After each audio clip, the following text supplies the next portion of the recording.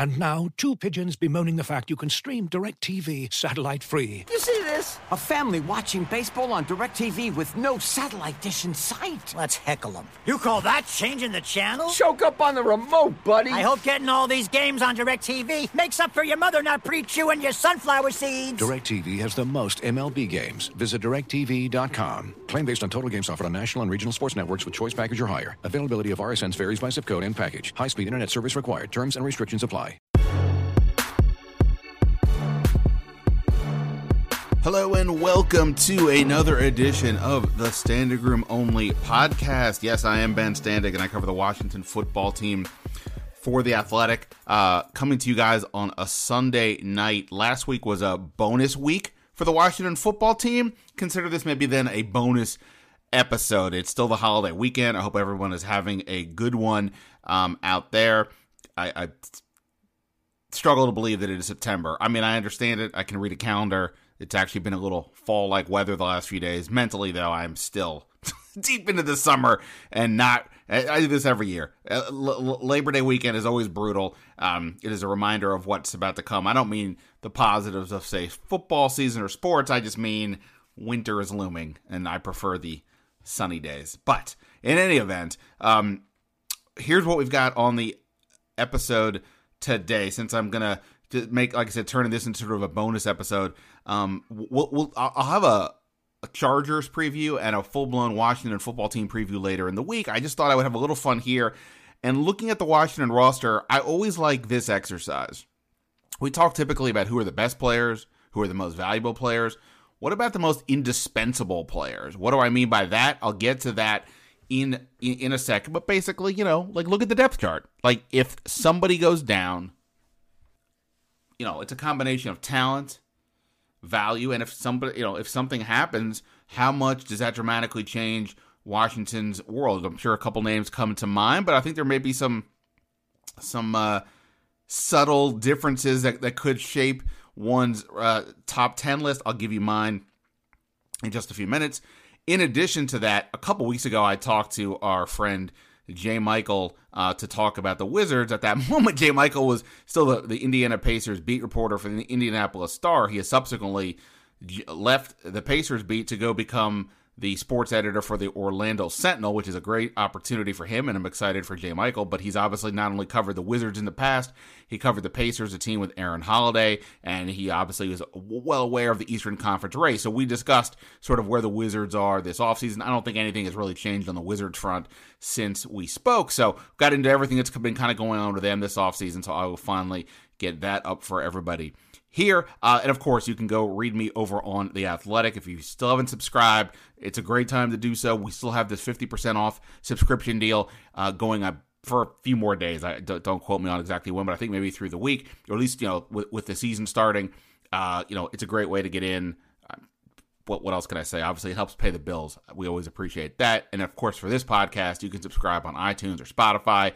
Always appreciate that. If you missed any of the recent podcasts, Greg Cosell gave us the X's and O's look at Washington.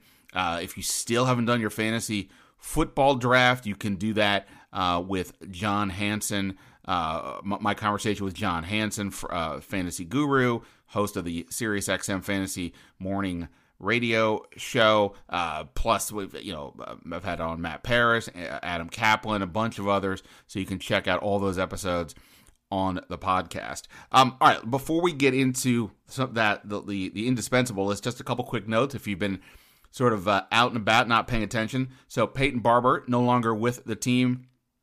He has signed with the Raiders, and I reported that the other day. The Raiders plucked him off of Washington's practice squad to go to their 53. I'm not sure how closely Washington considered moving Peyton Barber onto the 53 after they released him. They could have, in theory, therefore prevented him from going to the Raiders. But obviously, they just made the decision to not put him on the 53. So it would be hard to imagine that there was much consideration at that point. But you never know for sure. They, at this moment, have not replaced him. There's still one opening on the practice squad. The obvious answer is to bring back Jonathan Williams, who was the other running back in camp up until the end. He was released the other day when the roster was dropped to 53. But we'll see what happens.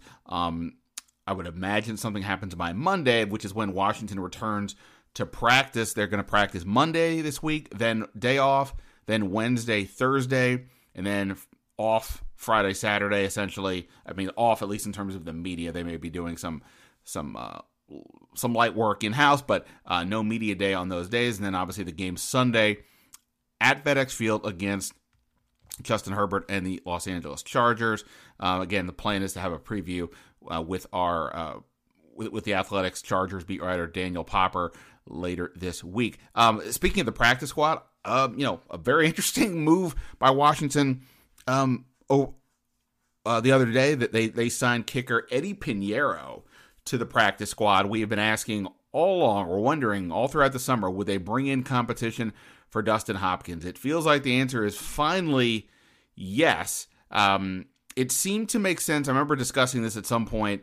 I think it was on this podcast, but at least with at least in the outside world, sort of the idea of if you were going to bring in competition for Hopkins, it would probably be after teams made their cuts, because most of the interesting kickers out there are on somebody's team right now, even if it's just like, as a number 2 kicker in camp or whatever it may be. Pinheiro kicked for the Bears in 2019, and we'll see. It'll be interesting to hear from Ron Rivera why they decided to do that. Whether it's a warning for Dustin Hopkins just in case.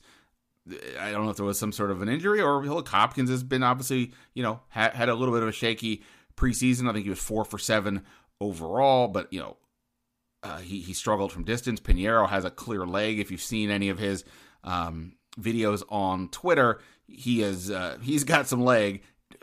Just there's also a reason why he hasn't been in the league. So we'll see how that. He hasn't been in the league since 2019. I believe he was with the Colts in camp, I want to say. But in any event, that is something interesting to keep an eye on for sure. And then lastly, as I mentioned, practice on Monday. Ron Rivera told us the other day that he expects to see Curtis Samuel out there Monday. We have yet to see Curtis Samuel this entire time. No signs of Curtis Samuel. Sounds like he'll be back. What that means for the game against the Chargers, we'll have to see. Rivera basically said he's either all in or he's not going to play. So it's not like he's sort of in. They can maybe use him for 10 plays, limited package. No, he said if he can go, he can go. If he can't, they'll move on, and he feels like they have comfortable with their other options. Obviously, we've seen an entire summer with Terry McLaurin and Cam Sims and De'Ami Brown and Adam Humphries. And obviously, they also kept Dax Milne and DeAndre Carter. So they definitely have receivers.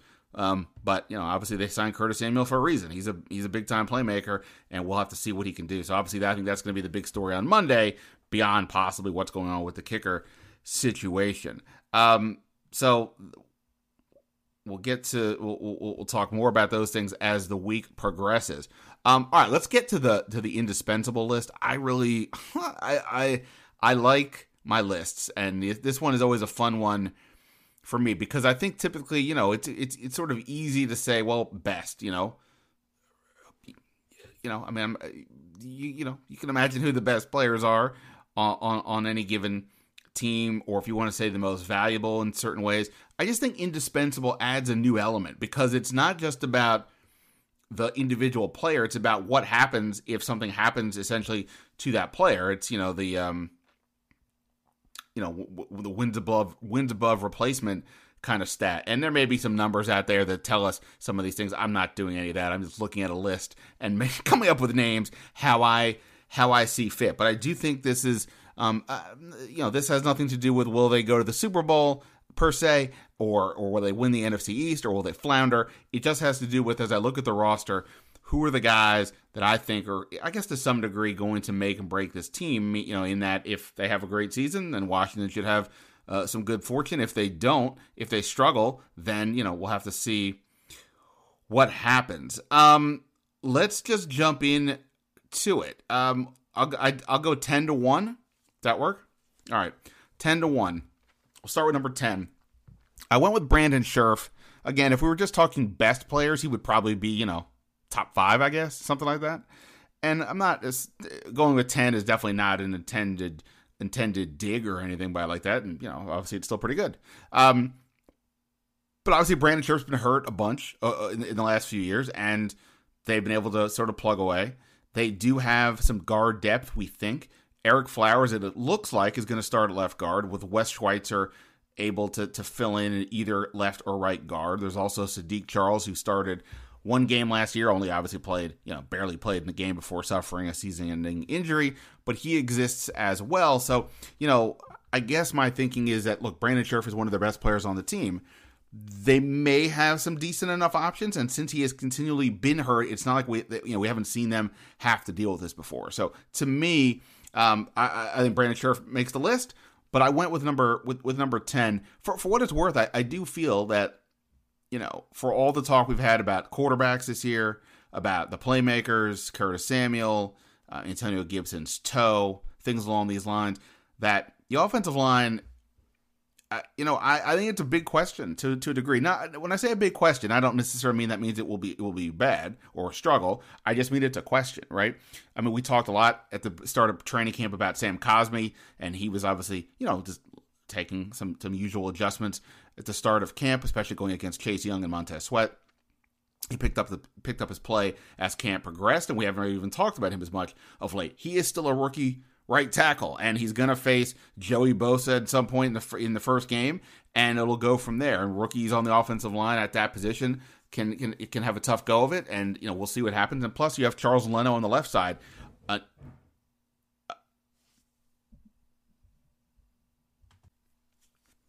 And look, I mean, Leno has been a solid tackle in his career, but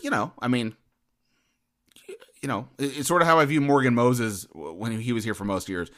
I expect solid work, but it's not like that we haven't seen some downside. The Bears moved on from him for a reason. I don't think everybody around the league sees Leno as like some screaming upgrade necessarily, but at the same point, he's obviously been a good player in his career. So, new tackles on both ends. We'll see how that goes, but I at least wanted to mention the offensive line here. So Brandon Scherff in at number 10. Number 9, I went with Deron Payne. Obviously, defensive tackle is where this team has more depth than any position in on the roster. When you have Deron Payne, John Allen with Matt Ioannidis and Tim Settle, obviously there's a hierarchy there, but feels like you could go with any of the 4 and play them and feel pretty decent about where you're at. So the reason why Deron Payne gets in here is just the talent. He's their top run stuffer. Mentioned in my conversation with Greg Cosell the other day when I asked him who's the guy on this team that he just likes watching play, and he said Deron Payne really stood out to him. And I'd mentioned that the previous year, Jack Del Rio said the guy he liked watching on tape the most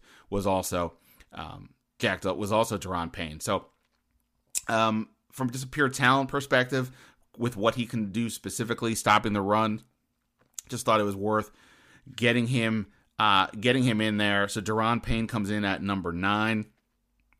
Number 8, I'm going with William Jackson. Obviously, Washington signed the cornerback in free agency. He was one of the 2 guys they gave a big multi-year contract to, the other being Curtis Samuel, whereas Samuel hasn't played at all in this summer. Jackson's been in and out a bit, and it's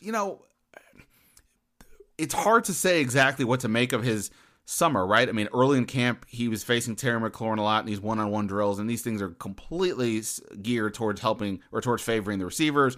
That worked out that way. McLaurin got the better of him often, and there was a reason, I think, why we have all sort of talked about the idea of Jackson, who played mostly in man concepts in Cincinnati, a little more zone look here with Washington. What does that mean? It doesn't necessarily mean squat. Corner, they're zone man concepts all the time, depending on the player, the circumstance, what have you. I'm not too worried about it with Jackson, but at the same point, it's something to keep an eye on. It isn't some sort of an adjustment for him. The reason why, though, I said him. Look, they have 3 interesting cornerbacks, right? You've got Jackson, you've got Kendall Fuller, who looks like he'll be playing a bit in the slot this year, and Benjamin St-Juste. But whereas before Jimmy Moreland was the other corner, and you would just in our heads we're like, okay, well that's a solid option. I'm not saying these other guys are not, but now we're looking at Torrey McTyer, Darryl Roberts, and Troy Apke. McTyer had a really good summer. That's why he made this team. And Darryl Roberts impressed the coaching staff late in the process, and Troy Apke's here mostly for special teams. But if something were to happen to one of those corners, or really any of them, I went with Jackson because I guess he is considered to be the best of the 3. If if something were to happen, now all of a sudden the guy, one of these other ones is going to be on the field a lot, and that's already with St. Just playing a bunch. And I think St. Just has looked good so far, but again, he's a rookie. With that is typically going to come some ups and downs. So the fact that you're already relying on a rookie, and then if Jackson or Fuller were to miss time, now we're looking at guys who a lot of us didn't even project to be on the team, either at the start or the end of training camp. So that's why I went with Jackson. On top of the fact that obviously they signed him for a reason, to be I can't stand the term shutdown corner, but to be a guy who can defend against some of the better receivers in the league whenever he is in there. So William Jackson for me at number 8. How about this? Let's get to the 1 through 7 of the most indispensable Washington football team players right after this. Looking for an assist with your credit card, but can't get a hold of anyone? Luckily, with 24/7 U.S.-based live customer service from Discover, everyone has the option to talk to a real person anytime, day or night. Yep, you heard that right. You can talk to a real human in customer service at any time. Sounds like a real game changer if you ask us. Make the right call and get the service you deserve with Discover. Limitations apply. See terms at discover.com/creditcard. As you've probably heard by now, we've teamed up with BetMGM this season. We'll be using BetMGM lines to make all of our picks, and we'll have special offers for our listeners each week. If you haven't signed up for BetMGM yet, use bonus code The Athletic, and you'll get a 1-year subscription to The Athletic, plus up to a $1,500 first bet offer on your first wager with BetMGM. Here's how it works. Download the BetMGM app and sign up using bonus code The Athletic. Make your first deposit of at least $10. Place your first bet on any game and claim your voucher for a 1-year subscription to The Athletic. See BetMGM.com for terms. U.S. promotional offers not available in D.C., Mississippi, New York, Nevada, Ontario, or Puerto Rico. Gambling problem? Call 1-800-GAMBLER. Available in the U.S. Call 877-8-HOPE-NY or text HOPE-NY 467-369 in New York. Call 1-800-NEXT-STEP in Arizona. 1-800-327-5050 in Massachusetts. 1-800-BETS-OFF in Iowa. 1-800-270-7117 for confidential help in Michigan. 1-800-981-0023 in Puerto Rico. First bet offer for new customers only in partnership with Kansas Crossing Casino and Hotel.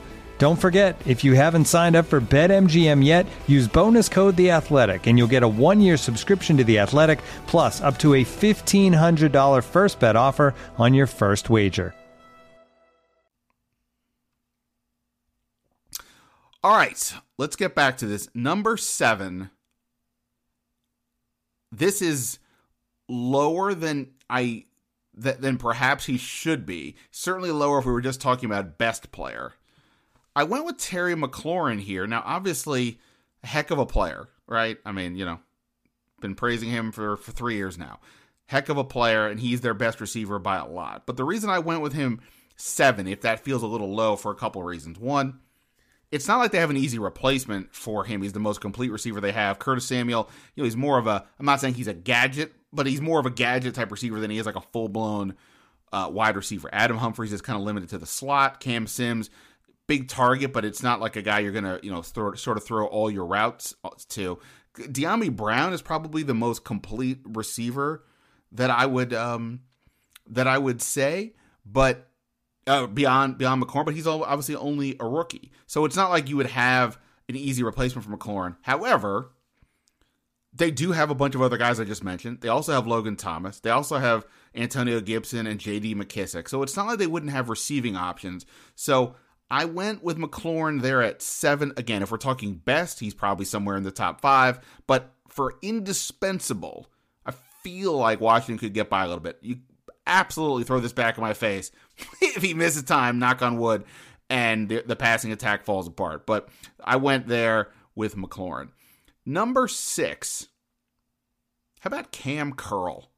I mean, we have talked about this big nickel, this Buffalo nickel position for a year and change now, and it feels like it's Kam Curl in that role when we talk about it all the time. And I know Ron Rivera has said that there's other guys that could play it, but it doesn't feel like, at the moment at least, that there's anybody else in the team that has Kam Curl's combination of pass ability, the willingness to stick his nose in around the line of scrimmage, the versatility, be able to play slot, to be able to play which is essentially what that role is, to be able to play free safety, to be able to play strong safety. I think he's going to be out on the field a ton, because you have Landon Collins and Bobby McCain. They have other options at that position. So I don't know if Kam Curl is going to be an every player kind of a guy. And that's one reason. The fact that you do have those other two guys is one reason to say, well, maybe he's not indispensable, Ben. You just said that the part of this exercise is what happens if somebody leaves, right? So you do have some other guys. I just think his versatility is so interesting that this is a guy that I just feel like they're really game planning for a ton. And again, he can play all over the place. So I'm going with Kam Curl at number 6. Again, not saying he's a better player than Terry McLaurin. It just feels like if he were to be out of the lineup, yes, you could play the three corners and go with Collins and McCain. Probably feel reasonable about that. Rivera said a guy like Khaleke Hudson could maybe play that big nickel position. So there may be some options. I just think Kam Curl's a pretty dynamic one. So I went with Kam Curl at number 6. We've reached the top 5. Number 5. Give me Cole Holcomb, right? Not a guy who I would imagine most people would think in this range, but here's my thing, right? Okay, so if you look at the linebacker situation, as we start the season, Jamin Davis doesn't look like he's quite ready to make a significant impact. He will play. He will presumably start when they go into a 4-3 base as the Mike linebacker. When they go to a sub package, it looks like it'll be Holcomb and John Bostic holding down the fort for now. But I think it's Holcomb to me that's the guy who's going to be out there every play, and he's the one who should be out there every play relative to those options where things stand right now. Washington has experimented going with 5 defensive linemen. I don't know if that's going to be often. They used it more than any team in the league last year, but we're talking less than 4 snaps a game. There might be reason to increase that a bit, especially with Ioannidis back, but at the same time, that's not something you can go with on every down. But they were experimenting some with going with, I believe I saw it at times going with 5 defensive linemen, 5 in the secondary, and then the 1 linebacker. I think Holcomb is poised for, if I say a breakout year, I don't mean he's necessarily going to the Pro Bowl or anything. I just mean I think he's poised to step up his game to show that he's their best linebacker right now. And if he were to go out, I mean, that would mean a lot of John Bostic, presumably, or Jamin Davis when he may not be ready for heavy workload. So I think Cole Holcomb is a pretty intriguing player. Again, not the best, not the most valuable, but an indispensable. I think Cole Holcomb ranks pretty high on this list. Number 4. The top 4 here get tough. Number 4. I went with Antonio Gibson. Now, when we were discussing whether Barber should make the 53 or not, my basic argument against it was, look, obviously, if you have room, fine. But if Gibson were to go down, it's not like you can just plug Barber in. He has not looked to be a viable runner in any real way. So therefore, was one reason I didn't have him on this list. Now on the roster. Now we've seen J.D. McKissic be a valued asset to this team last year as a pass catcher primarily, but also as a runner. He's just not built for every down work. And those early downs, sometimes you want a more sort of subtle, just run between the tackles kind of guy. That's not him. That might be Jared Patterson, but I doubt it. Right? He's such a small guy, 5'7" supposedly. So if McKissic and Patterson had to sort of take over, obviously it's going to be seemingly a lot more outside runs and trying to maybe set up the run via the pass to create some lanes, some draws, some screens, what have you. But neither of those guys would give offensive coordinator Scott Turner that necessary, sort of early down, run between the tackles kind of a guy. Obviously, on top of that, Gibson's a heck of a player, dynamic talent. He is poised for a huge year, I think, assuming that injury doesn't flare up. So I went with Antonio Gibson at number 4. Number 3. Logan Thomas. This Scott Turner offense, the history of it says the tight end is heavily involved. Last year, Logan Thomas was involved big time, obviously, had a career year, got a new contract out of it accordingly. Boy, if he were to go down I mean, let's not even really think about this because I don't want to put anything out in the air, but I guess I am. No, I'm not really. I'm just talking. I'm not doing anything. I mean, what do we talk about here? The tight ends behind Logan Thomas. You got a 4th-round rookie in John Bates. You've got a journeyman veteran type in Ricky Seals-Jones, and you have the incredibly raw and inexperienced Sammis Reyes, who will be playing his first NFL regular season game, if he's assuming he plays, Sunday against the Chargers, and it will be the third game of his entire life, having played 2 preseason games. So really can't expect anything out of him for this year. That's a long-term play. If Logan Thomas goes out, I'm not saying you just completely eliminate tight end from the equation, but you kind of eliminate tight end from the equation in any real way. And obviously you don't want to do that just from a game planning perspective. They like featuring the tight end. Taking him out as much as anybody else would really, to me, reshape how Scott Turner would have to call plays. So I think Logan Thomas, not only is he coming off a really good year, but just the depth behind him, I think you have to, I go with him at number 3. Number 2. This is where this is a debate, but this might be really dumb. Feel free to yell at me through your through as you're listening to this, scream into the void here if you want, or, tweet at me, email me, whatever you got. I went with Fitzpatrick. I went with Ryan Fitzpatrick. Now, typically, you would think that the quarterback is always the most valuable position in North American professional team sports, and it's not like there's some, obvious, go-to, must-start quarterback, or even one with significant upside on the roster behind Fitzpatrick. However, obviously we've seen what Taylor Heineke could do last year in that spot start in the playoffs against Tampa Bay. Kyle Allen has started a bunch of games in his career under Ron Rivera. And, again, is a difference between saying, wow, this guy's your starting quarterback, how many wins can he get, versus, hey, this guy's going to have to play quarterback. How many, what can he do for you? I think both of these guys have shown the ability to do something. If Fitzpatrick misses, 1, 2, 3 games, maybe Washington get by, misses the, a chunk of the season or more, well then, that could be a problem. That's why he's ranked pretty high up on this list. But, and look, I guess the other thing with Fitzpatrick is he's an upgrade over what they had last year, and he's a better quarterback than these two guys. But because of his history with the ups and downs, of his journey, then, it's sometimes the downside is not going to be necessarily that dramatically worse than what you might get out of these other guys. The upside may be significantly higher, but maybe the downside isn't. So that's why I went with Ryan Fitzpatrick at number 2 as opposed to the top spot, which normally you would think where quarterbacks would be. So who's in the top spot? Kind of cheated a little bit. I went with a tie. I went with Chase Young and Montez Sweat. I'm not separating these two because it's basically for the same reason. And that reason is we have no idea what would happen if either of these guys left the field in terms of depth. I mean, last year, Ryan Kerrigan filling in for these guys when Chase Young got hurt in that Cleveland game and then missed the subsequent game. It's not like, again, Ryan Kerrigan is on the downside of his career and all that, but at least he's an experienced player who can occasionally, take down the quarterback. And at least from a mental perspective, he's kind of going to know what's going on. As we know, here's Washington's depth right now behind Young and Sweat. They have James Smith-Williams, a 7th-round pick from last year, Casey Toohill, a guy they picked off waivers last year, who missed all of preseason with a toe injury, and Shaka Toney, a 7th-round pick this year. If Chase Young or Montez Sweat were to miss time, I would imagine that somehow they incorporate Matt Ioannidis into the starting lineup, but or at least use him more.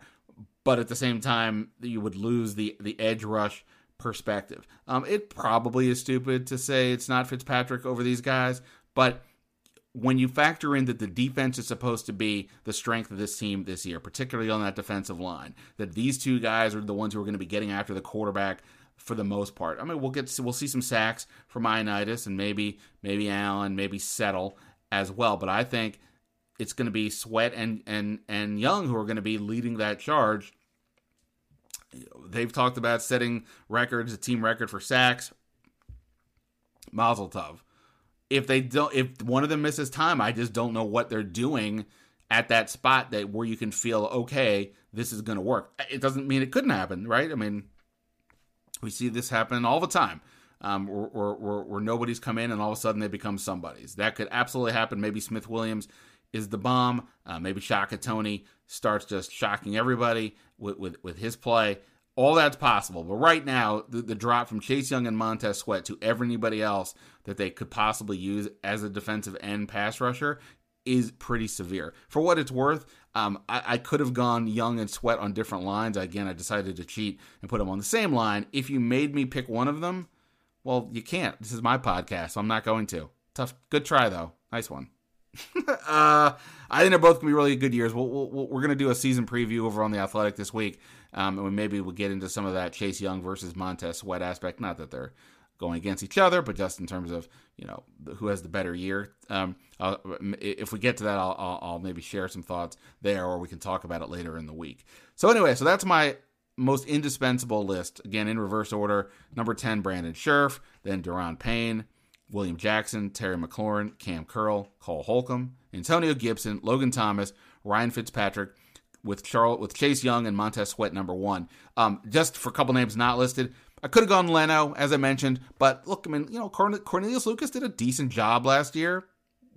They obviously decided they needed to go out and get another left tackle anyway and draft a right tackle in Cosme, but nonetheless, Lucas was fine, and they do have Sadiq Charles as well. Didn't go with Curtis Samuel. You know what? It's just I haven't seen him. So, but also at the same time, while he's very unique with his versatility and his playmaking, Washington does have other guys at that spot. I even debated Tress Way. Not gonna lie, obviously the punter is not typically a guy that you're going to want to pick for something like this, but we know how important he's been for this team in over the last few seasons. And if this team is going to be sort of a defense first group, which isn't to say the offense is just going to be, sort of lame, that, having the punter in Tress Way to shift the field position will be huge. It's huge in any capacity, but I think it'll be particularly huge if it's the defense leading the way and the offense, sort of trying to help out as best it can. Tress Way putting the ball, putting the opposition in long field situations that will go a long way towards this team having success. So he would somebody that I would consider. There could be some others, but that's my group. So let me know what you think. Hit me up on Twitter at Ben Standig. Send me an email, bstandig@theathletic.com. Put up a smoke signal. Write comments on the iTunes section. Whatever you got. Let me know your top 10 list of the most indispensable players on the Washington football team. All right. So that's it for that. Again, more to come this week, talking about the Washington football team. There's a big game this week. There's things to discuss, and I'm interested to hear what you guys think about this team this season. There's a lot to consider, and we'll do that for sure later this week on the Standig Room Only podcast. For now, though, we're going to shift focus a little bit towards the Wizards. We'll talk about what to make of their offseason, the coaching change, the roster. Aaron Holiday is part of the new additions. Where do they fit into the East? My guy, Jay Michael, formerly the Wizards and Indiana Pacers beat writer, now sports editor at the Orlando Sentinel. We talked a couple weeks ago about the Wizards, and it's a fun conversation. Always an interesting time with the live wire, Jay Michael. We'll get to it right now here on the Standig Room Only podcast. All right. Going to pivot over to the Washington Wizards because they have pivoted off of their roster from last year, made a wholesale changes. Russell Westbrook gone, 8,000 other people are in, and the question is, on some level, does any of it really matter? We're going to get the insight here. I'll babble a bit, but also hear none other than the bad boy of the NBA. I don't mean Dennis Rodman. I mean Mr. Jay Michael from the Indianapolis Star. What's happening? How are you coping here? You did not go to Vegas. Did Vegas not let you in, or you decided it wasn't for you this time? I decided it wasn't for me. I didn't want to. I thought about going just because I really wanted to get out of the house and go somewhere, but I just still wasn't comfortable with traveling just yet. So I chickened out, and there'll always be next year. There will always be next year. I mean, this is the first year I haven't gone I mean, basically, since John Wall entered the league, I've gone almost every year in some capacity. Obviously, not last year because it didn't exist. But yeah, I'm kind of bummed. On the other hand, yeah, you see on TV, it's not exactly the whole fun of the Vegas is the social component. I don't mean the Vegas part, but just like walking around the UNLV setup there, and it's not clearly is going to be as interesting because of the setup, because of the situation we're all in. So, oh well. It is what it is. Plus, I got training camp with the football team, so I couldn't have gone anyway. But the Wizards are there, and I don't really want to talk about their summer league team because other than the first round pick Corey Kispert, there's nobody. We don't care. There's nobody interesting there.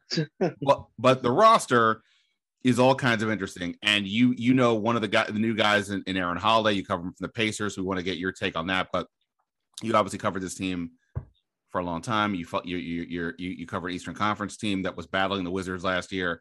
And you're aware of all the things happening. So I want to start with this. It's not like I don't believe I'm a hater. I believe I'm a realist. And if there's praise to be warranted, we'll get it. And if there's not, then we go that way too. In this case, I think there's praise to be warranted for Tommy Sheppard. And I want to get your view. And I'll just lay it out like this. 18 months ago, whenever they still had John Wall, the worst contract in the NBA, arguably. Coming off the Achilles, he's making gobs of money. There's almost nothing they can do other than what they did. Literally was what they did. Trade him to Houston with a first-round pick to take Russell Westbrook, who also had a problematic contract, but he wasn't dealing with the injuries. And it couldn't have worked out much better, I don't think, for the Wizards. They get the playoff year with Westbrook, and then from that, because Westbrook is so important, he gets his rehab, his value gets rehabbed. They switch him. He also 1 year less on his contract. They trade him effectively with some second round picks for Kyle Kuzma, Montrezl Harrell, Kentavious Caldwell-Pope, three guys that could play in a rotation in for even a title team. They get the 22nd pick, which they then traded to your Pacers for Aaron Holiday, and the 31st pick that they used on this flyer kid, Isaiah Todd. And then because there was still so much money left over in the deal, they were able to slide in the Spencer Dinwiddie contract into this and make it all one big deal. That is a pretty good haul considering a year prior you had John Wall and you literally could do nothing with him. We'll get to what it means for the bigger picture, but in terms of Tommy Sheppard, a guy you dealt with, what do you make of that assessment that actually on these moves, he actually did a pretty good job? When the job was initially open and they were doing all the searching, you can go to my Twitter feed. I said, give Tommy Sheppard the job multiple times. And so many people get like, well, he worked under Ernie, therefore it's his fault. So, using that kind of simplistic, simpleton sort of logic, which, goes to show you that, just because somebody works under someone who you thought wasn't really good at their job doesn't necessarily reflect on them. Well, because the person in charge is the person in charge. You can't be, saddled with somebody else's mistakes. And I thought Tommy, based off my experience with him for years, is a pretty straight shooter. He's one of those guys, as you saw with the John Wall trade, he's not emotionally attached to these things like, man, we can't trade John because of what he means to the city, which you hear a lot of fans making that sort of argument. And when you're doing that job, you can't, that can't matter. I mean, that doesn't matter when Pat Riley let Dwayne Wade walk, right? There are times where you just have to make decisions like that. That's not going to be popular with your fan base, but it has to happen because you're in the business of, you're not emotionally attached that way, even though, and if you are, you have to be able to separate yourself from it and make the best decision for the team. And, Tommy did, Tommy was playing, I believe, multiple steps ahead when he acquired Westbrook, because even though Westbrook's season didn't start out well with Washington, he didn't look good at all. He got healthy. He started playing better. It kind of reminded me of, and this was a much lesser degree, but similar to when the Pacers had Victor Oladipo. I reported that they're going to get rid of him as soon as they possibly can, but they can't get rid of him because there's really no market for a guy coming off the injury that he had. And I reported that he was asking other teams, can I play with y'all? People thought it was absurd. And then what happens in January of this season? They trade him. Why? Because people got a chance to see, okay, he's able to play now. He has some value.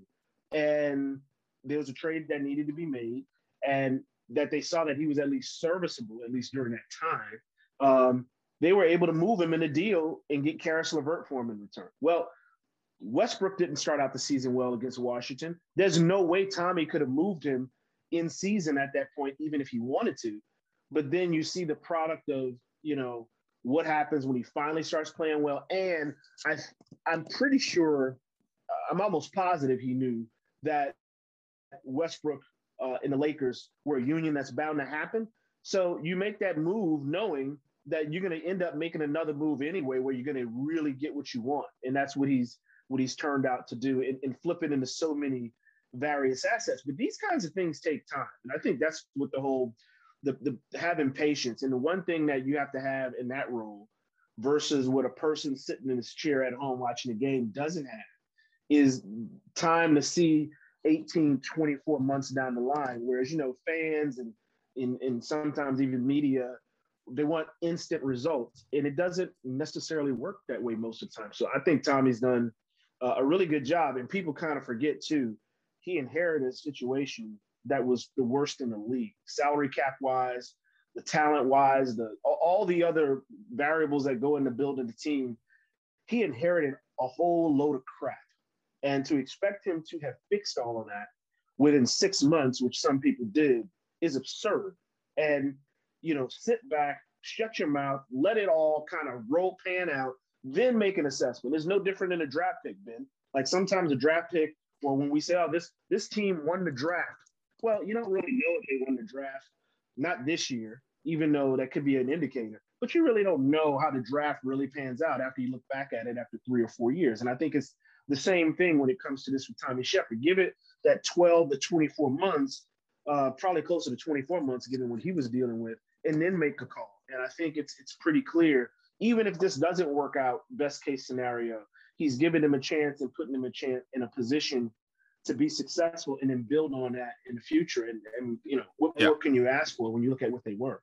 Right. I always say that, look, it would be easy for any of us to point after the fact they shouldn't have done this or they should have done that because of the results. And obviously it's great to have that sort of fortune teller vision, but none of us do. The best you can do is make logical, reasonable moves that put yourself in the position that, if things go right, this is the direction we want to go in. And that was something that they weren't doing before enough. It wasn't all, it wasn't nearly as bad as everybody always made it out to be with the Ernie Grunfeld era. You couldn't have had that John Wall, Bradley Beal resurgence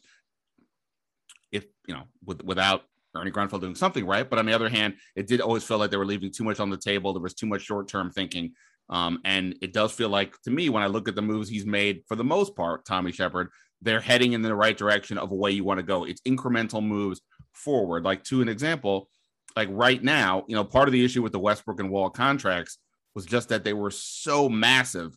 You couldn't just easily flip them for other things even if you wanted to. And whereas now this roster has so many movable contracts that the Wizards are potentially one of those teams where we see it every year. There's some veteran that comes up that wants out of their situation, or before the season or during the season, and the Wizards now all of a sudden have stuff to trade. You can take 2-3 guys on this roster plus a pick and actually move them. Again, I'm not saying they have some great roster. I'm just saying they have movable pieces that you could potentially do something with that they didn't have before. And like I said, that the haul that they got back for Westbrook in totality is pretty good, even if Westbrook is by far the best player in that lot. And so, and also to your other point, just, it's so simplistic thinking to just say, well, Tommy Sheppard was attached to Grunfeld, therefore it's insane. I mean, I thought it was insane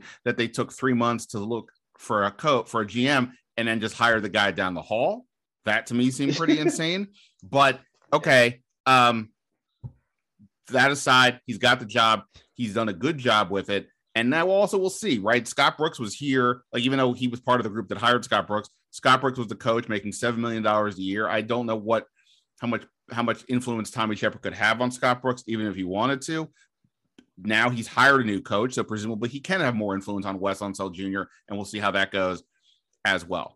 Now, all that said, here comes the pivot.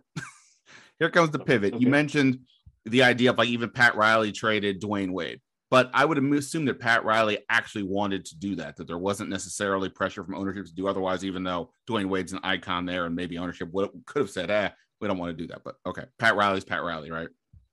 Tommy Sheppard doesn't have that status. I'm convinced that in general, that Ted Leonsis puts his thumbs on the scale, as an owner has the right to do when it comes to a lot of these choices. And to me, I've said this before, if you were going to, I didn't think you could trade Westbrook to the way they did without taking on bad money or having to give up more picks. They did that and got guys back. The second you did that, you should have traded Bradley Beal, because where is this team going now after I just praised on all the stuff they got?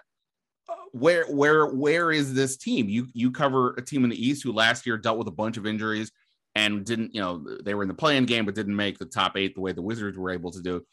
I think most people would say the Pacers are going to be better than the Wizards this year when you bring back all their players. That's not counting the 7, all the other teams were already ahead of the Wizards, not counting the Bulls have gotten better, it appears. The Bucks, the Nets, maybe the Sixers, depending on what happens to Ben Simmons, are way ahead of the Wizards. The Miami Heat are probably better. The Atlanta Hawks made the conference finals. Like, all that said, I don't know where the Wizards are. This feels like it's the classic. They just want to make the playoffs for the playoff money's sake. And to me, they should have traded Bradley Beal, who I said keep before when you had Westbrook and Wall. I would have traded him and started over, because you don't want to be in the middle, and they are as definitively in the middle as you could possibly be, unless some rookie, one of these young guys really shoots way up. Where are you on that aspect? Even if we're praising Tommy Sheppard, and I'm not saying this was his call, I don't know, but the idea of that they kept Beal, where I think they probably should have gotten rid of him. Yeah, and that's a good point about, like, when I mentioned Pat Riley runs that show in Miami. Mickey Arison, the owner, doesn't run the show. Pat Riley, I know for a fact, has told Arison, I got this. So when moves are made, he's kicked Arison's family out of the players' lounge. Like, that's how much sway Pat Riley has in Miami. So yeah, there's no doubt Ted has his thumb on the scale on some of these things. And if Ted says no, I'm not going to do it, then he's going to override anything that management wants to do. But I think here's what you do with Beal. Regardless of what you end up doing, if you are going to trade him, trade high. I mean, that sounds like, well, duh.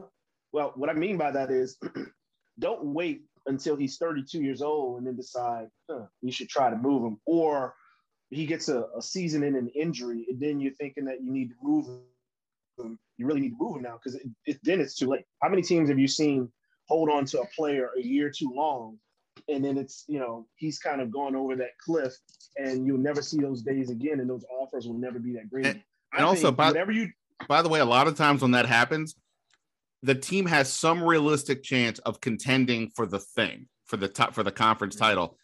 God bless the Wizards. Bradley Beal's a heck of a player. I like some of the other guys. They're not contending in the East. They don't really have a chance to contend in the East. Even if Rui Hachimura has some big leap, they're not contending in the East. So that's what I'm saying. Like, what's the upside? You're going to be waiting time. By the way, he still hasn't signed his extension. Now, there's a sense, I guess, that he will, but that hasn't happened yet either. So he could, in theory, walk sooner than later or force a trade out. That's another big. It's not like he has a 5-year contract he's sitting on. But anyway. But here's the other thing I do understand, though, from a management and ownership perspective.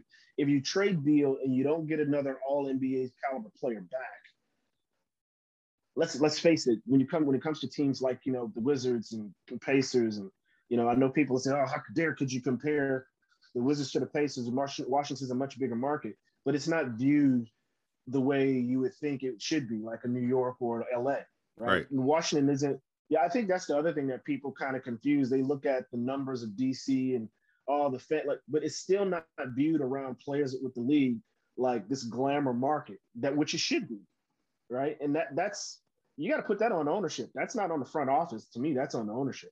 And so if you look at it that way, you understand, like, you can't lose an All-NBA guy and not get an All-NBA guy back, or a guy who has All-NBA potential. And that comes down to putting asses in seats, because 100%. You can have a bunch of good players, but if you don't have that star, the guy who the guy who the average person who's a casual fan who might plunk down $750 seats for him and his 4 family members, so that's a whole lot of money to go see a Wizards game. If that person who's a casual fan who has money is going to come to a game, he's probably going to see Bradley Beal. And if you take out Bradley Beal and you just get a bunch of other guys who are mid-level playing guys, then that guy probably won't go there and plunk down that kind of money. And so that's a concern for owners in all markets that aren't considered, New York and LA and whatever. There are few markets like Oklahoma City where, it's so boring there, they'll pay to see anything. So it's so you can get away with trading away all your stars. You're still going to have a bunch of people show up there because there's nothing else to do. But in Washington, that's not the case. And that's the point, right? Like I totally get that. And that was one of my arguments for keeping Beal all this time was like trading Bradley Beal. How are you getting back this guy who, again, 28, an ascending talent? He just made All NBA. You never know about anybody for sure, but seems like a pretty good role model type guy. He's active in the community. There's lots of reasons, and he's homegrown. He wants to be here. All these reasons are reasons to keep him. And I'm not arguing against any of that. However, the question is, what's the goal here? If the goal is win a championship, then keeping Bradley Beal doesn't seem to work to me in that context because they're not there. Bradley Beal is not a guy who's at the top of the food chain. So J. Michael dropped off for a second. I just kept rambling on about this situation, and now he's talking to me on Zoom with his phone sideways. So this is fun. Oh, there we go. So anyway, I was just saying that I totally agree. Like in terms of the asses and seats, keeping Beal makes sense. He's a homegrown product. He's ascending town, all that. But if the goal is to win a title, realistically, that's not Bradley Beal as the first player with the other things they have, not going to get it done. I will say that, like, unlike last year where you kind of could see the ceiling because you knew Westbrook's situation, I don't know what the ceiling is with this team exactly. Now, you have a guy like Kyle Kuzma coming from the Lakers, had a lot of hype when he entered the league, kind of tapered off a bit the last couple of years, maybe getting away from a LeBron situation where LeBron is so dominant that maybe he refines something that spark he had earlier in his career. Maybe the Rui Hachimura or Denny Avdia go up another level. And again, they do have assets now to maybe make a 3 or 4 for 1 trade that gets them that guy that pushes more to, I don't know. But I'm just saying, realistically, they were finally in a position after all this time of these rough contracts you mentioned. I mean, look, they had the Jan Mahimi contract. He that finally fell off. You had John Wall. They had a lot of bad deals. They all fell off, but now you have Beal. They could have started over if the goal was to win a title. They didn't. I'm not putting that on necessarily on Tommy Sheppard, but and again, this is an owner who said, quote, "We will never tank" a couple of years ago. And I think that he was pretty honest there. He wasn't saying that from a competitive standpoint. He was saying that for what you just said. There's an asset and seats component to this. We have not proven in this market that we can start over, even if that's the best thing to do, and get people to show up. And now you're doing it after a pandemic. I understand from a business perspective why they don't make that trade. Let me pivot to Aaron Holiday. You've covered him. I liked him a lot coming out of the draft. The Wizards traded the 22nd pick in the draft they acquired from the Lakers for Holiday in the 31st pick. He hasn't done, I guess, that much living up. He was a first round pick in 2018, the same year as Troy Brown. And I don't think he's lived up to the hype, but I kind of like him from afar, but you've actually covered him. What are the Wizards getting? And did you like that trade from the Wizards perspective? It's a good gamble. Look, I've been saying for the last 2 years, and just about every radio podcast interview I do regarding to the Pacers, when Aaron Holiday's name comes up, I've been saying I've talked to he's had a couple of agents who I have a good relationship with, and I've told them both before he was traded, he needs another destination. And I've said to people with the Pacers, he needs to play somewhere else. And the reason being is, in Indiana, he always played out of position. His first year as a rookie, he played behind Darren Collison, and that was the year that Oladipo started to have issues with his knee. And I remember Oladipo missed like a month and a half of the season Holiday played out of nowhere, and he just lit it up. I'll never forget. He came in the game against Atlanta and like dropped like 16, 17 points, couldn't miss from three. Then against Utah, I remember him lighting them up in a game or two later. And it was like, wow, the Pacers have gotten the steal of the draft because he showed something. And then his minutes started to kind of get dialed back a little bit more when Oladipo came back. Then Oladipo tore his quad tendon in his knee, and he was done that January. And Holiday's time, though, got kind of sporadic, and it was surprising.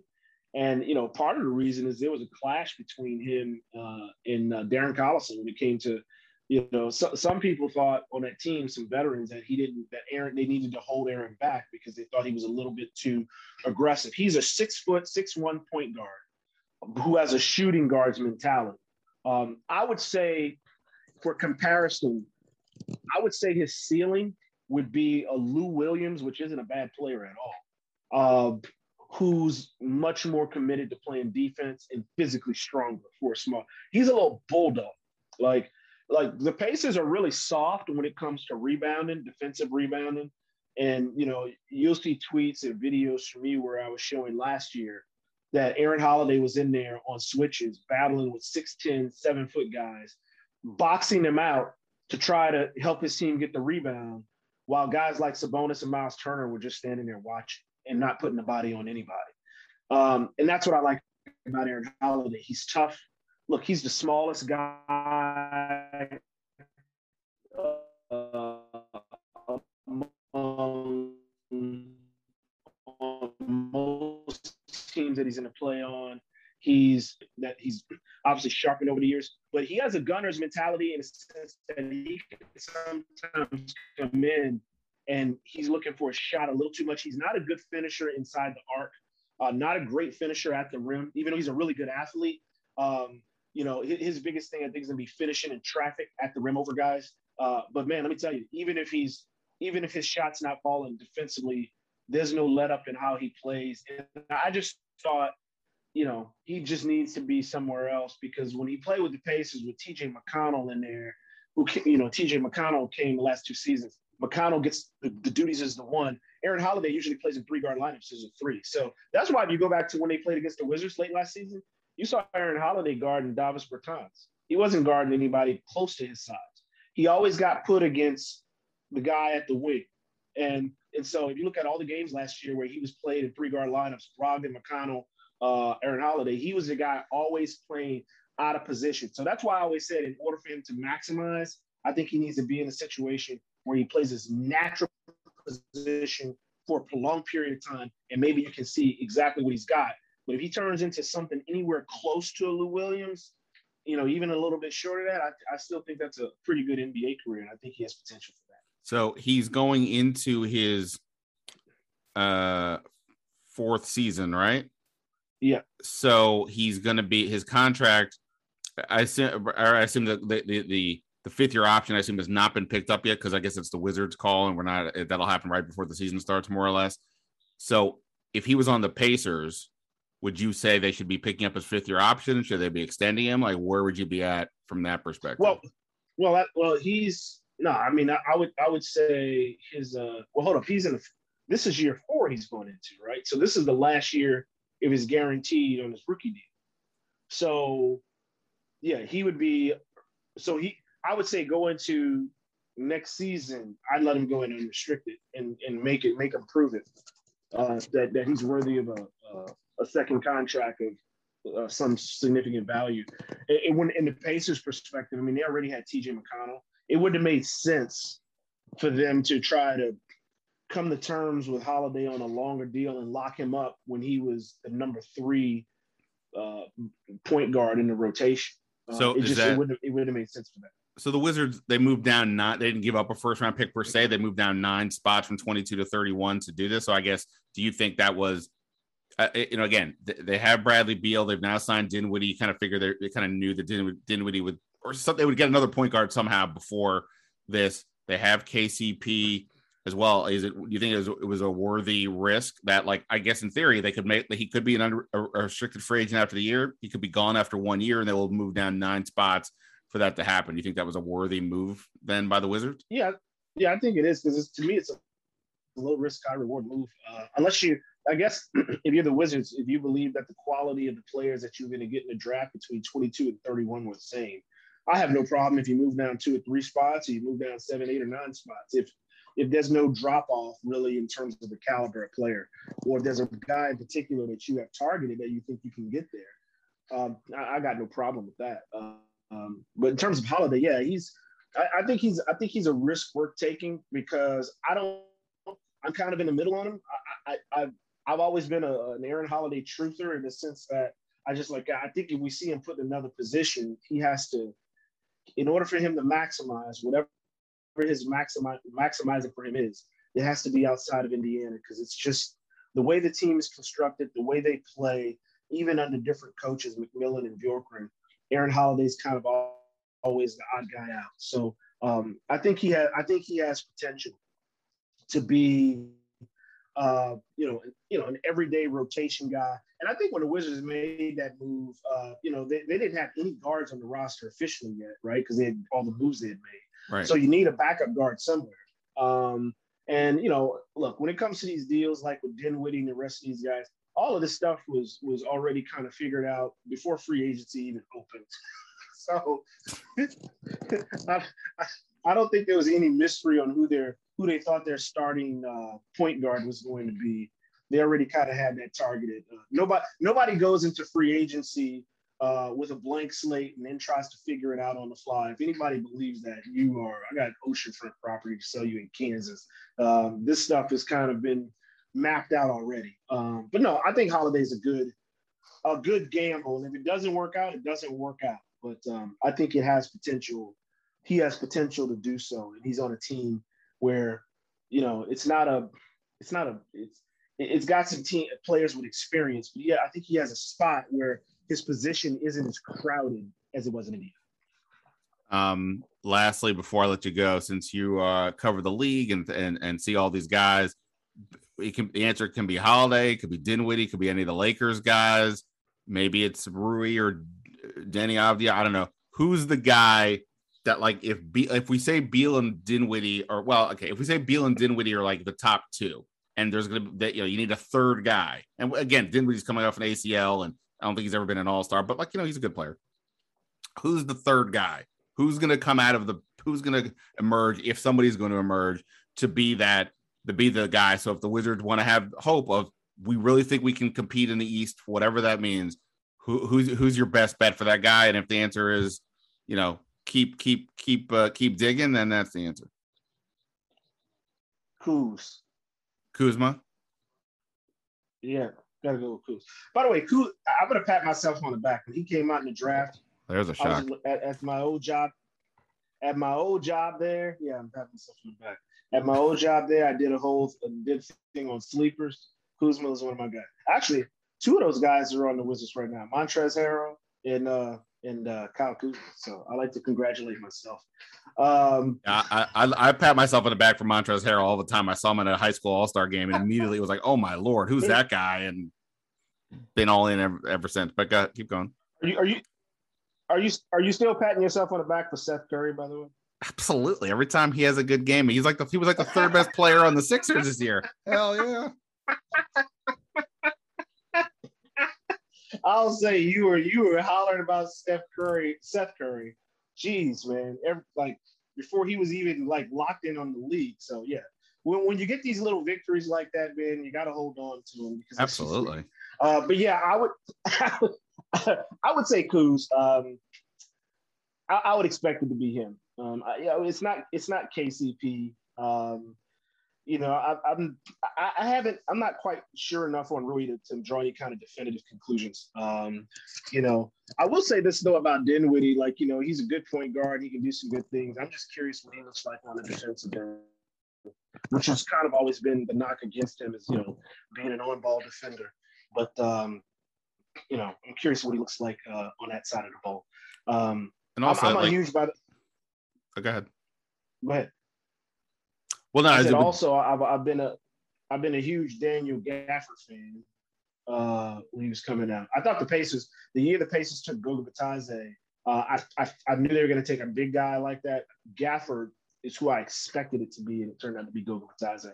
So I've always been a Gafford fan. I think he really fits. Gafford's a perfect example of what shows you, like, you got to put a guy like him in the right situation and you can see him flourish. And you put him in the wrong situation, you kind of lukewarm on him. So I like Gafford. But yeah, Kuz would be my number 3 guy if all things go, like, best case scenario, I guess I'd say, for those. Got it. All right. Well, I mean, look, I think there is intrigue there with him because he did come into the league pretty hot and then it's kind of tapered off. And the question is to what, was it just a lot on a bad team right off the bat, or was there, something to it? And it'll be interesting to see how they use him. You still got Davis Bertans there getting $16 million a year, playing more or less the same position. And Bertans had all kinds of issues last year coming into camp out of shape because of whatever, the pandemic or whatever. I couldn't guard anybody. He wasn't, he can still shoot, but you got to play at both ends. Kuzma's going to be giving him a better version of that. And he made 36% of his threes. KCP made 41%. You got to get Denny Avdia minutes. You drafted Corey Kispert, who's a 3. As a rookie, maybe he doesn't play that much, or he's a wing at least. And how do you get all minutes? If you don't make any other trades, how do you get minutes for these guys? And I'll be curious to see if Bertans, where he fits in with the new coach. If he struggles on defense, they now actually have enough. And this is the point with the praise for Tommy Sheppard. In previous years, they would have to play some guys who just weren't giving you what you wanted because you didn't have too many other options. They have options now, Kuzma being one of them at the wing, and we will see. All right, I told you I wouldn't keep you for a marathon session, and I'm going to live up to that word at least. Anything that people need to know? You want to tell them where to bother you on Twitter or read you or anything along those lines? You can find me on Twitter at this is J, just the letter, J Michael. And, fantastic. Don't I have you bothering me. I have you bothering me enough in Standig. So yeah, but you by the way, we didn't mention Otto Porter. We didn't mention Otto Porter in this entire conversation. I'm impressed. Sure. Look, comeback player of the year. Is it too early to just engrave his name on the trophy playing with Golden State? Oh, goodness gracious. Otto, I heard Otto just sleeps on a bed of money, not a mattress, in courtesy of the Washington Wizards. It's like that meme from Breaking Bad where one of the henchmen is laying on top of all of Walter White's money. Yeah, 100. Look, I think it's funny that Golden State went from Kelly Oubre to Otto Porter. I think that's pretty funny. And Otto Porter is a much better fit for them, but he's got to stay healthy. It's been his issue. I think if he's healthy, I think he's a guy in the playoffs. People are going to be going, what the hell? Where's this been?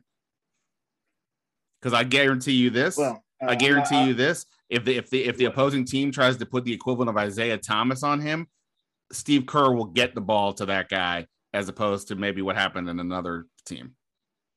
Oh boy, that is a low blow to. If you guys aren't paying attention, that's to Scott Brooks, right? $7 million a year coach for the Wizards at the time. Am I wrong? I think they beat the Celtics if he exploits that matchup. But I like it.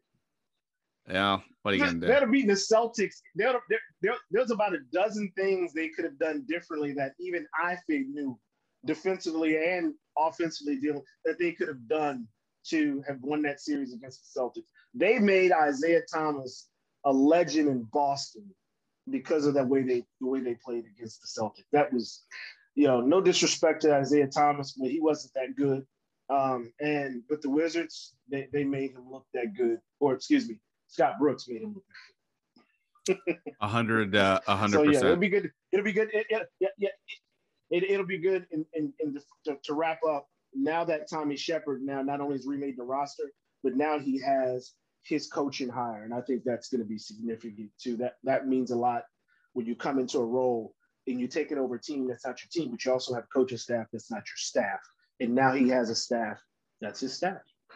Absolutely. All right, man. Appreciate it. Have fun in the land that you inhabit, which is not Las Vegas. Smart call. Stay safe. We'll talk. See ya. I do. See you. All right. That is it for this episode of the Standig Room Only podcast. Thanks to Jay Michael for his time. Thanks to you guys for listening and checking out the podcast. Always appreciate it. For real. And back more this week. I didn't say it at the top because I'm really bad about promoting my stuff sometimes. But I'll have a new story up on The Athletic on Monday morning. I think it'll be up Monday. I don't know. I haven't talked to my editor yet. I think it'll be up Monday. It's sort of a putting a last look at to the front office with Ron Rivera, Marty Herney, Martin Mayhew, Rob Rogers, kind of everything that kind of went into this group. What do outside people, agents and others think of them, and how they helped reshape this team. So that will be up on The Athletic on Monday, I think, or at some point this week. But that's it for now. Appreciate the time. Ben Standig signing off. Until next time. See ya.